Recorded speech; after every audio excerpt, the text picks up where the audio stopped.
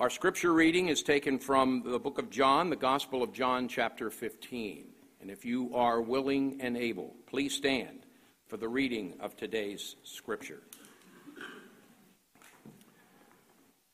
Jesus says in John 15, verse 1, "I am the true vine, and my Father is the vine dresser. Every branch in me that does not bear fruit, he takes away. And every branch that does bear fruit, he prunes, that it may bear even more fruit.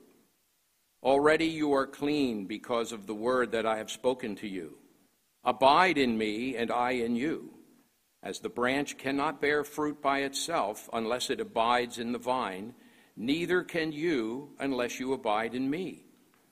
I am the vine, you are the branches. Whoever abides in me and I in him, he it is that bears much fruit. For apart from me, you can do nothing. If anyone does not abide in me, he is thrown away like a branch and withers, and the branches are gathered, thrown into the fire, and burned. If you abide in me, and my words abide in you, ask whatever you wish, and it will be done for you. By this my Father is glorified, that you bear much fruit, and so prove to be my disciples. As the Father has loved me, so have I loved you. Abide in my love. If you keep my commandments, you will abide in my love, just as I have kept my Father's commandments and abide in his love. These things I have spoken to you, that my joy may be in you, and that your joy may be full." This is the word of the Lord. Thanks be to God. Thank you, Bill. Some of you may remember me telling you about the RV trip that our family took a few years ago for one of a graduation celebration for some of our children. And it was a wonderful trip, but everything that could go wrong with the RV did go wrong. Not mechanically, we're thankful for that. We didn't have brake problems or engine problems, but all the systems inside, the refrigerator, the electricity, the toilet, everything. And I think the straw that broke the camel's back, as they say, happened our first night at Yellowstone National Park. And I think it was one of the first times that we used the shower in the RV. So we're about halfway through the trip, and we're all pretty worn out. And one of the kids was in the shower, and I walk outside, and I look, and there's just water pouring out of the RV. And I'm thinking, that's not right. That's not supposed to happen. And so it was kind of discouraging after everything else that had happened. And so we were headed to my brother's in Denver for a little respite. We changed our plans a little bit, went there a day early. And while we were there, we went to look at it. We removed the panel from under the shower, and the drain pipe was not even connected to the tank. It's just sitting there, open. And I was wondering, how in the world did that happen? Right? You might as well just take a bucket and fill it with water and stand in the middle of the RV and pour it over your head over and over again. That's basically what happened. Who does that? Who was the last person to see that and think, that's okay, I can leave it like that. No problem. And yet, don't so many of us try to live our lives like that? Now follow me for a moment. We try to live our lives completely disconnected from Jesus, the source of life. And we think there's nothing wrong with that. Completely disconnected from the one who gives us life. But you cannot live the Christian life. In fact, you cannot live life the way God, the author of life, the creator of life, the way he designed, if you're not connected to Jesus, united to Jesus, if you do not abide in Jesus. Here in John chapter 15, we hear some of the last words that Jesus speaks to his disciples. He's preparing them for life in his absence, so to speak. He's about to ascend to heaven following his death and resurrection. And so he's preparing them for this life where they won't see him face to face anymore. He won't be with them in the same way, though he will be with them, we saw last week, in the presence of the Holy Spirit. But these are important words he's sharing with them. And what we learn from these words is this: to live a fruitful Christian life that glorifies God and that leads to fullness of joy, You must abide in Jesus, the true vine. To live a fruitful Christian life that glorifies God, that leads to fullness of joy, you must abide in Jesus, the true vine. There's no other way.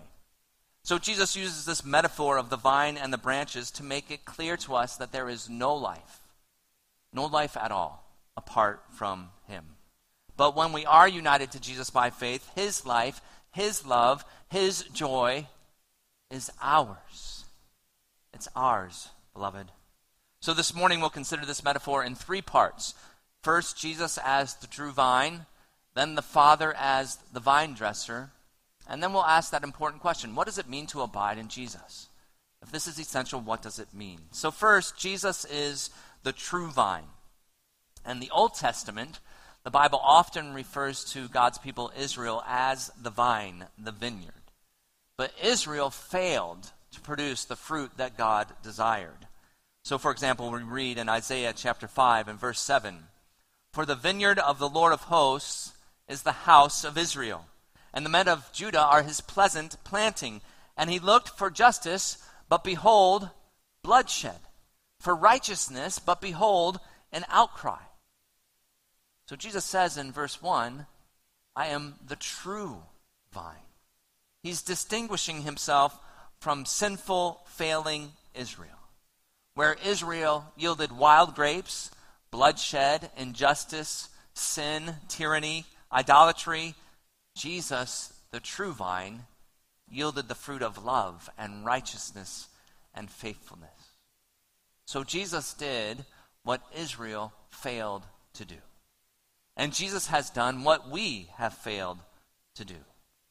Jesus always did what pleased the Father. He is the true vine that produces life, and we must be connected to him if we are to bear fruit, the righteousness that God requires. So the first important truth to take away from this metaphor is that Jesus is the true vine, and there is no life outside of Jesus. He brings true life and true love and true joy. Second, Jesus says, my Father is the vine dresser. God the Father is the vine dresser. He's the one who works in the vineyard. And Jesus tells us that there are two important works that the Father does as he cultivates life in the vine. He takes away and he prunes. He takes away and he prunes. Verse 2, every branch in me that does not bear fruit, he takes away. And every branch that does bear fruit, he prunes, that it may bear more fruit. So God takes away and he prunes. He takes away fruitless branches. But what does that mean? Does that mean that you can be in Christ, you can be in the vine, you can be a true Christian, and if you don't obey enough, if you're not good enough, that God will cut you out of the family? You'll lose your salvation. Is that what Jesus is saying? No, absolutely not. Now, wait a minute, Troy. It sure sounds like it. Every branch in me that does not bear fruit, he takes away. Well, what do? We interpret Scripture with Scripture. We look at this text in the context. When I was in Bible college, I heard a good little phrase: a text without a context is a con. Remember that. It's easy to remember, right? A text without a context is a con. So we interpret Scripture with Scripture. We look at the text in the context, and we also consider the clear teaching of the rest of Scripture. So what's the context? What does the in me mean here in verse 2? And remember, this is a metaphor. So you have to be careful when you're taking truths from a metaphor that you don't go too far. But also Jesus is speaking in these terms of the metaphor. And we look in verse 6, and he clarifies the in me when he says, if anyone does not abide in me. And we'll get to that in a moment. But that can help us see what Jesus is talking about. And then if we expand our context beyond just this immediate passage to the rest of John's Gospel. So what's John been teaching us in his Gospel? We find that John has labored, he has worked hard to make it clear, crystal clear, that the true believer can never lose her salvation. Once you are a child of God, you are always a child of God. And we read two of those passages in our Gospel of Christ this morning. From John chapter 6, Jesus said, all that the Father gives me will come to me.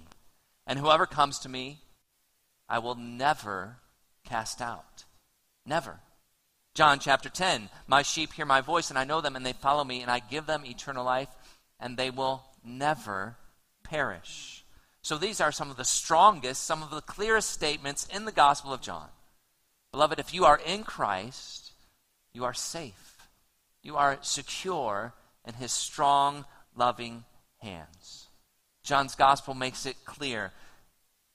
If you are in, you're always in. You cannot be in and then out. If you're truly in the vine, in Christ, you're always in. But John's Gospel also makes it clear that not all disciples are true disciples. Not all who say they believe truly believe. And we've seen that powerfully in the life of Judas. But not only in Judas. Jesus clarifies again back to verse 6. If anyone does not abide in me, he is thrown away like a branch and withers, and the branches are gathered, thrown into the fire, and burned. Now in the Bible, fire is a reference to judgment, to eternal judgment. But who is Jesus talking about here? Who does the Father take away? Who is thrown into the fire? It's not those who abide in Jesus. It is not the true children of God. They are safe forever. But it is those who appear to know Christ, to be in Christ. They appear to be abiding in him. There are those who looked like they were in. So the point is this: Jesus is warning of eternal judgment here. The fire of hell. But he's not speaking to those outside the church, but those within. You are near. You are close. You may look like you're part of the vine, part of the family, but if you do not bear fruit, you show that you're not truly united to Jesus. You do not abide in him, and Jesus says the Father will take you away. Instead of hearing, well done, you will hear those awful words, depart from me, I never knew you. So friend, this is a sober warning to those who are within the church. Hear it this morning. And if it applies to you, heed it. Repent of your sin. Thank God that he has opened your eyes to this need this morning, and trust and believe in Jesus today. But if you are a child of God, you are truly in the vine, not by your works, but by trusting in the work of Jesus alone, then this warning is not for you. And instead, I would urge you to hear the comfort of the gospel, that God will prune you. He will work in your life, and you will bear fruit. You will glorify God. You will know his love and his joy, and you'll have his very life within you. Hear the comfort, the encouragement for those who are in Christ. Beloved, I believe that each one of you is more fruitful than you know, more fruitful than you believe. God is at work in your life for his glory. And we as his people need to start going on fruit hunts. Or I've been telling the elders lately, we need to go on grace hunts together. We need to start looking more and more for the good in one another, the fruit, that display of God's grace and glory in and through your life. It's there.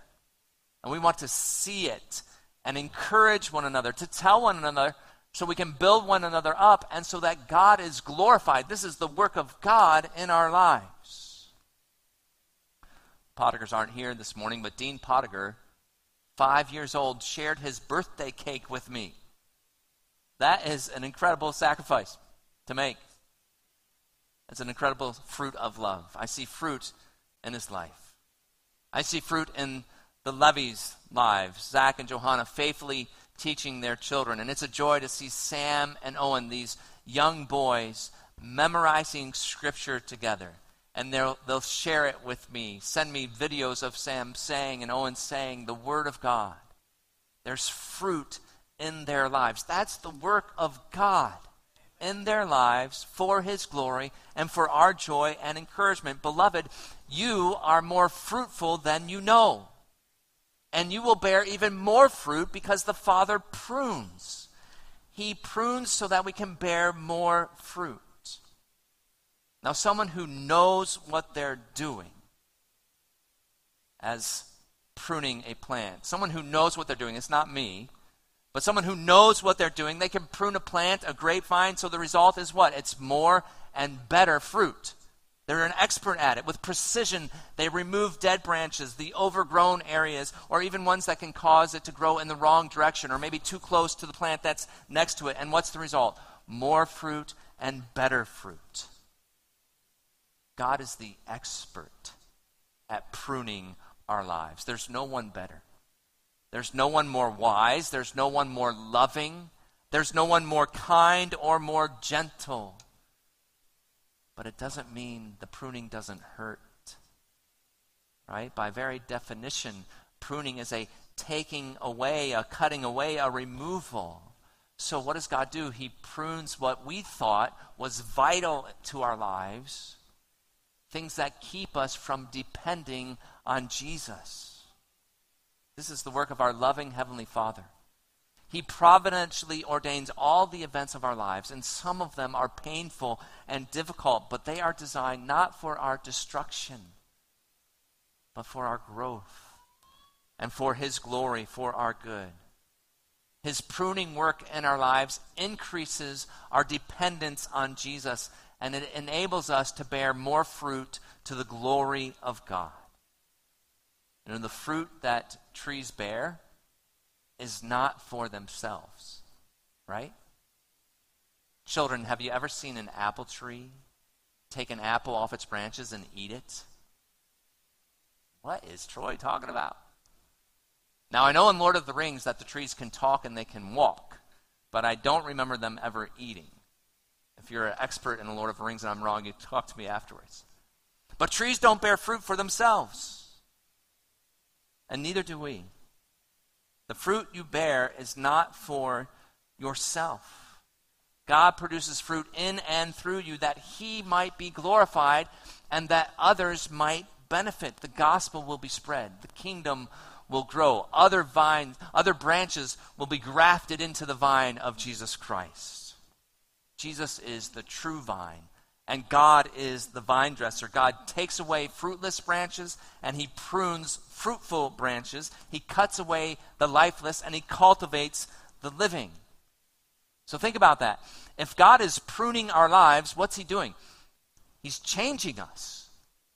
He's making us more like Jesus. He's removing sinful affections and desires and actions and replacing them with holy ones. You've all heard that saying, right? Be patient with me. God isn't finished with me yet. You know, it may be a trite saying, but it's true. And it speaks to how we are to treat one another. Paul says it this way in Ephesians 4. He encouraged us to walk worthy of our calling. How? With all humility and gentleness, with patience, bearing with one another in love. What's he saying? Put up with one another as God works in your lives.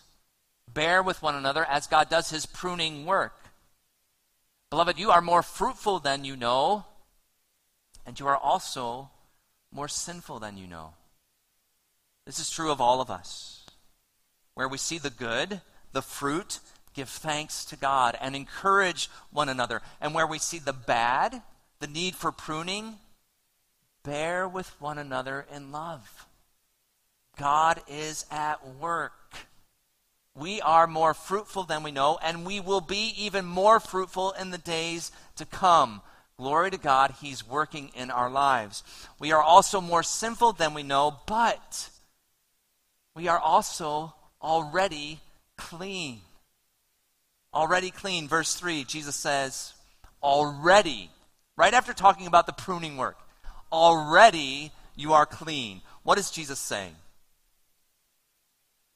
He's saying there's work to do in your life that God's going to do for His glory to make you more holy. And yet already, even though you need that work done in your life, already you are loved and accepted by my Father. Already all your sins are forgiven because I will die in your place. Already You have been made children of God. Already you are abiding in the vine. So, beloved, you do not get clean by what you do. Bearing fruit doesn't make you clean. You do not get clean by the works you do, by the fruit in your life. There's no pressure to perform. We do not earn salvation by works. You are made clean by Jesus Christ alone. And then God works in you both to will and to do his good pleasure. How does this happen? How are we made clean? Verse 3, Jesus said, already you are clean because of the word that I have spoken to you. And the word that Jesus had spoken to them is the gospel, the good news of who he is and what he would do to save them from their sins. And we have heard this good word all throughout the Gospel of John, especially in those I am statements that Jesus has made. There's 7 of them. Today we saw and heard the 7th one. It began in John chapter 6, verses 19 through 20. When the disciples had rowed about 3 or 4 miles, they saw Jesus walking on the sea and coming near the boat, and they were frightened. But he said to them, do not be afraid. I am. I am. And he repeated it in John 8:58. Before Abraham was, I am. Jesus was revealing who he was. He was identifying himself with God's self-revelation to Moses in Exodus chapter 3. When God said, I am who I am. Say this to the people of Israel, I am has sent me to you. And so while we are absolutely dependent on Jesus, Jesus does not need us at all. He is not dependent on us. He is the self-existent, eternal God in the flesh. And then later in John 6, verse 35, Jesus said, I am the bread of life. Whoever comes to me shall not hunger. Whoever believes in me shall never thirst. Just as God fed and sustained his people in the Old Testament with bread from heaven, Jesus now is the true bread from heaven, the true food and nourishment that we need for eternal life. John 8:12, Jesus said, I am the light of the world. Whoever follows me will never walk in darkness, but will have the light of life. And so just as God led his people through the nighttime wilderness in the pillar of fire, now Jesus has come, God in the flesh, to lead his people as the light of the world, to lead all who believe in him to eternal life. John chapter 10, verse 9, Jesus said, I am the door. If anyone enters by me, he will be saved. Verse 11, Jesus said, I am the good shepherd. The good shepherd lays down his life for the sheep. Jesus is the true shepherd of God's sheep. He will lay down his life for their salvation, for our salvation. John 11:25, Jesus said, I am the resurrection and the life. And then he raises Lazarus from the dead. He does what only God can do. And it's a foreshadowing of his own resurrection from the dead, where he defeats sin and death and the devil. And then more recently, John 14:6, Jesus said, I am the way, the truth, and the life. No one comes to the Father except through me. And Jesus said this as he's about to go to the cross to die for their sins, as he's about to go to the grave to rise again from the dead. Jesus is saying, it's through my perfect life. It is through his sacrificial death and glorious resurrection alone that the way is made to God. A sure way, the only way, and he is the true vine. Where Israel failed, where we fail, he is faithful. It is all these words of truth that Jesus has spoken. Beloved, it is because of him, because of his word that you are clean. Not what you do, what he has done. Who he is, that is what makes you clean. And that is what brings you into his family, forgives you of your sins, and makes you whole. And it's by believing this word, by faith in Jesus Christ, that you are connected to Jesus, the true vine. This is how you're brought into the family of God, and this is how you are enabled to live as a child of God. Jesus then goes on and he says in verses 4 and 5, abide in me and I in you. As the branch cannot bear fruit by itself unless it abides in the vine, neither can you unless you abide in me. I am the vine, you are the branches. Whoever abides in me and I in him, he it is that bears much fruit. For apart from me, you can do nothing. This abiding is essential. So what does it mean to abide in Jesus? Well, if we think just about what the word means by definition, to abide means to remain, to stay, to live in. Jesus is saying that we must continue in a daily, personal relationship with him. If we think about what the definition actually means, as we think about it in practice, simply put, to abide in Jesus means to depend on him. To depend on him. Apart from him, you can do nothing. But when you abide in Jesus, you are united to the source of life. This is a living, organic relationship. It's continual. It's constant. It's not like charging your phone. Most of us know what that's like, right? You plug it into the power source, then you unplug it, and it operates on battery power, but soon enough the battery drains away, and you have to plug it in again. You have to charge it again. Beloved, we have no battery power on our own. Apart from Jesus, we're like a dead phone. It cannot operate. It cannot work as designed. It has no power. We have no life apart from Jesus. But once we're united to Jesus, we are always connected to the vine, the source of life and love and joy. To abide in Jesus is to believe this, and it's to cultivate this relationship with Christ. But again, how do we do that? Well, there are three clues in this text that we'll take. First, we believe the gospel. We believe the gospel. We place our faith in Jesus. This unites us to Christ. God grants us the faith that creates the bond, the union. God unites us to Jesus by faith, and so we are in the vine, and nothing we do can ever sever that bond. Thanks be to God. Nothing we do can ever sever that bond. We do abide in Jesus. This is true, and now Jesus says, live out this reality.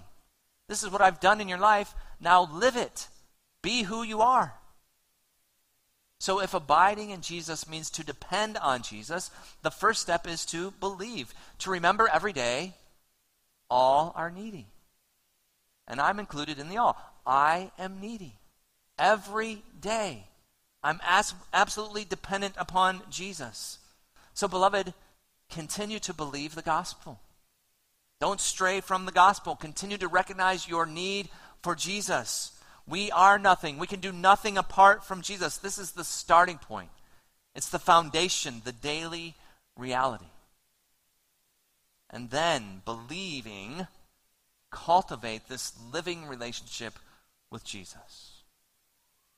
If any of you have good friends, you know that friendship doesn't just happen.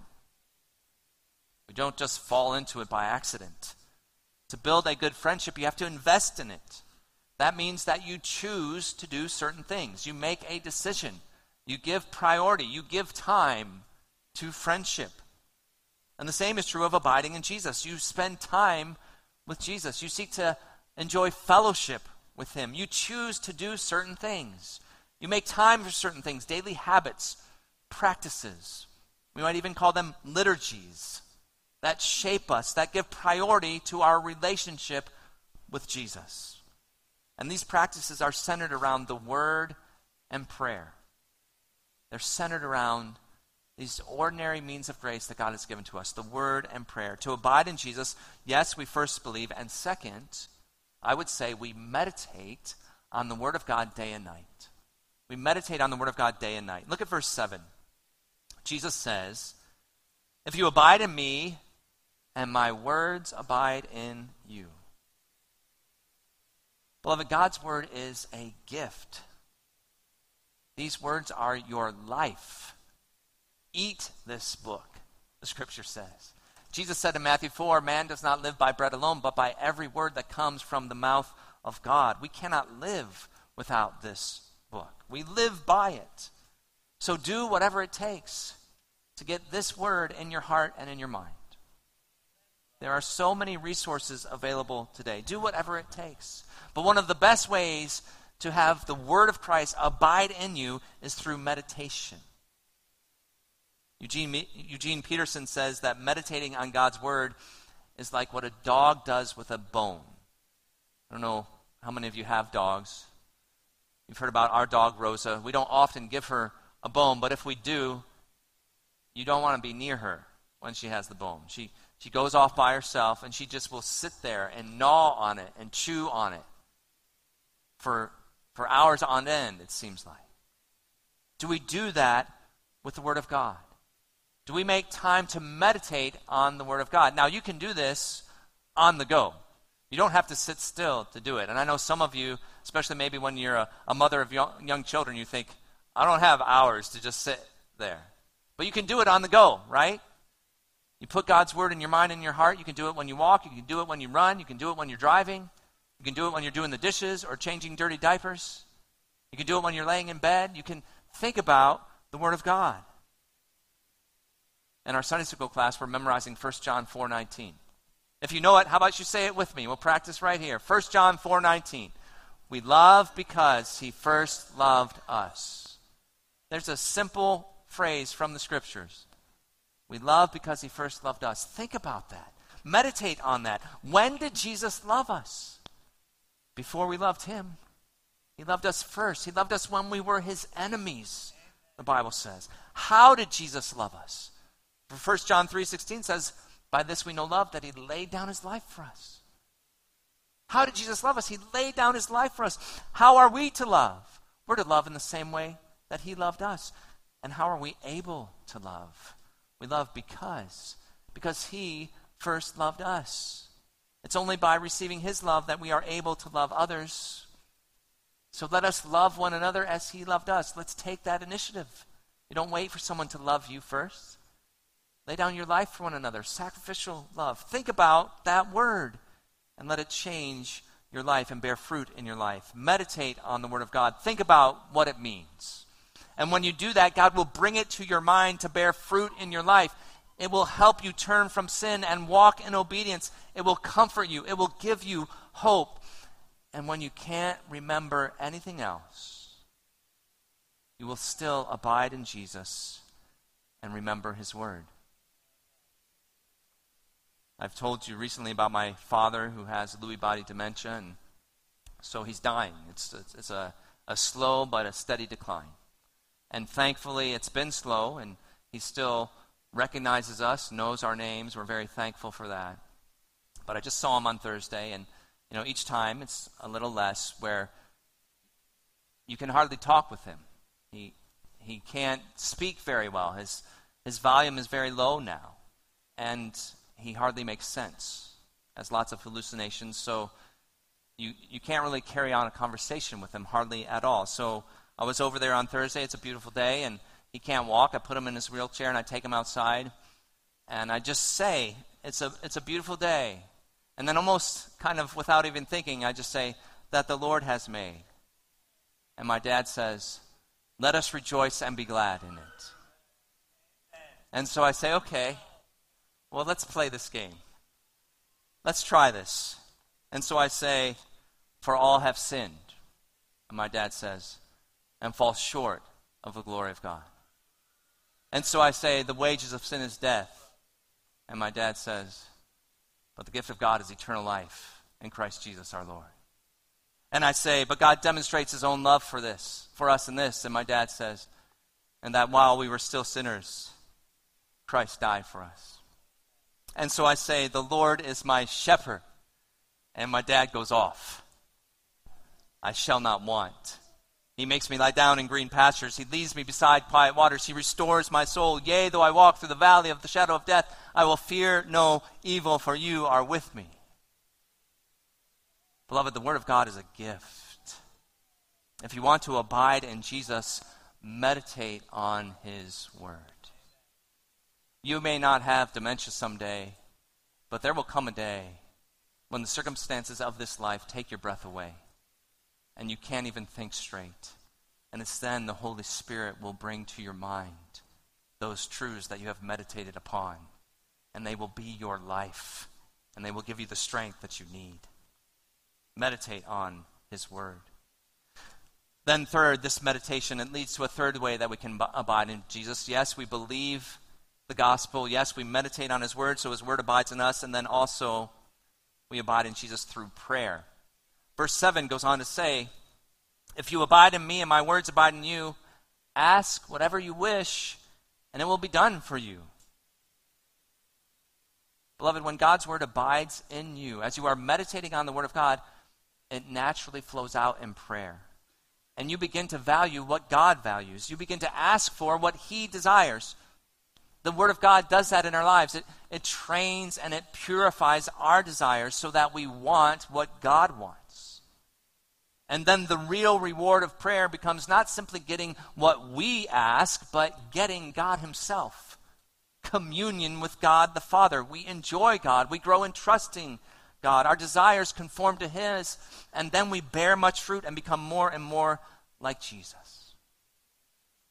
And as we abide in the Word of God, as we enjoy communion with God, we come to know the love that Jesus has for us.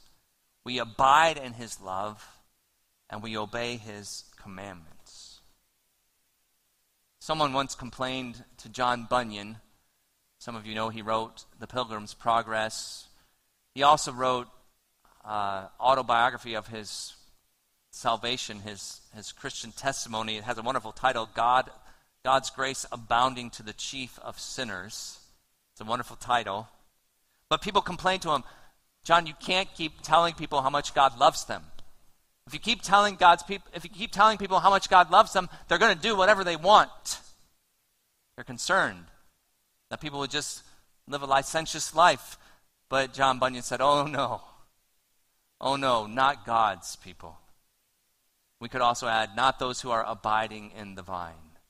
Oh no, not God's people. You tell God's people how much God loves them, they will do whatever he wants.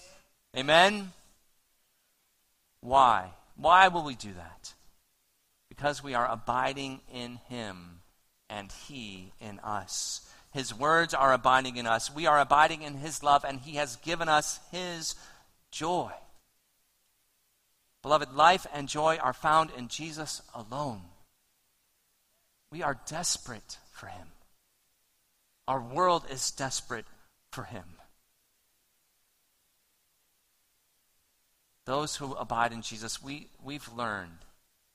Haven't we learned that doing whatever we want apart from him, this sinful rebellion and disobedience, it never results in true joy? Do we not learn that lesson? It only increases our sorrow. Beloved, Jesus was about to leave his disciples, and they needed encouragement. They needed comfort. They needed hope, just as we do today. And Jesus spoke these things for their joy. He spoke them for our joy. There is no way that they could live without him. There's no way that we can live without him. So Jesus said, I am the true vine. Abide in me. Where Israel failed, where you fail, I will not fail. I am the faithful one. So, beloved, abide in Jesus, the true vine. There's no other way to life. May his word, his life, his joy abide in you, and so may we bear fruit to the glory of God. Amen.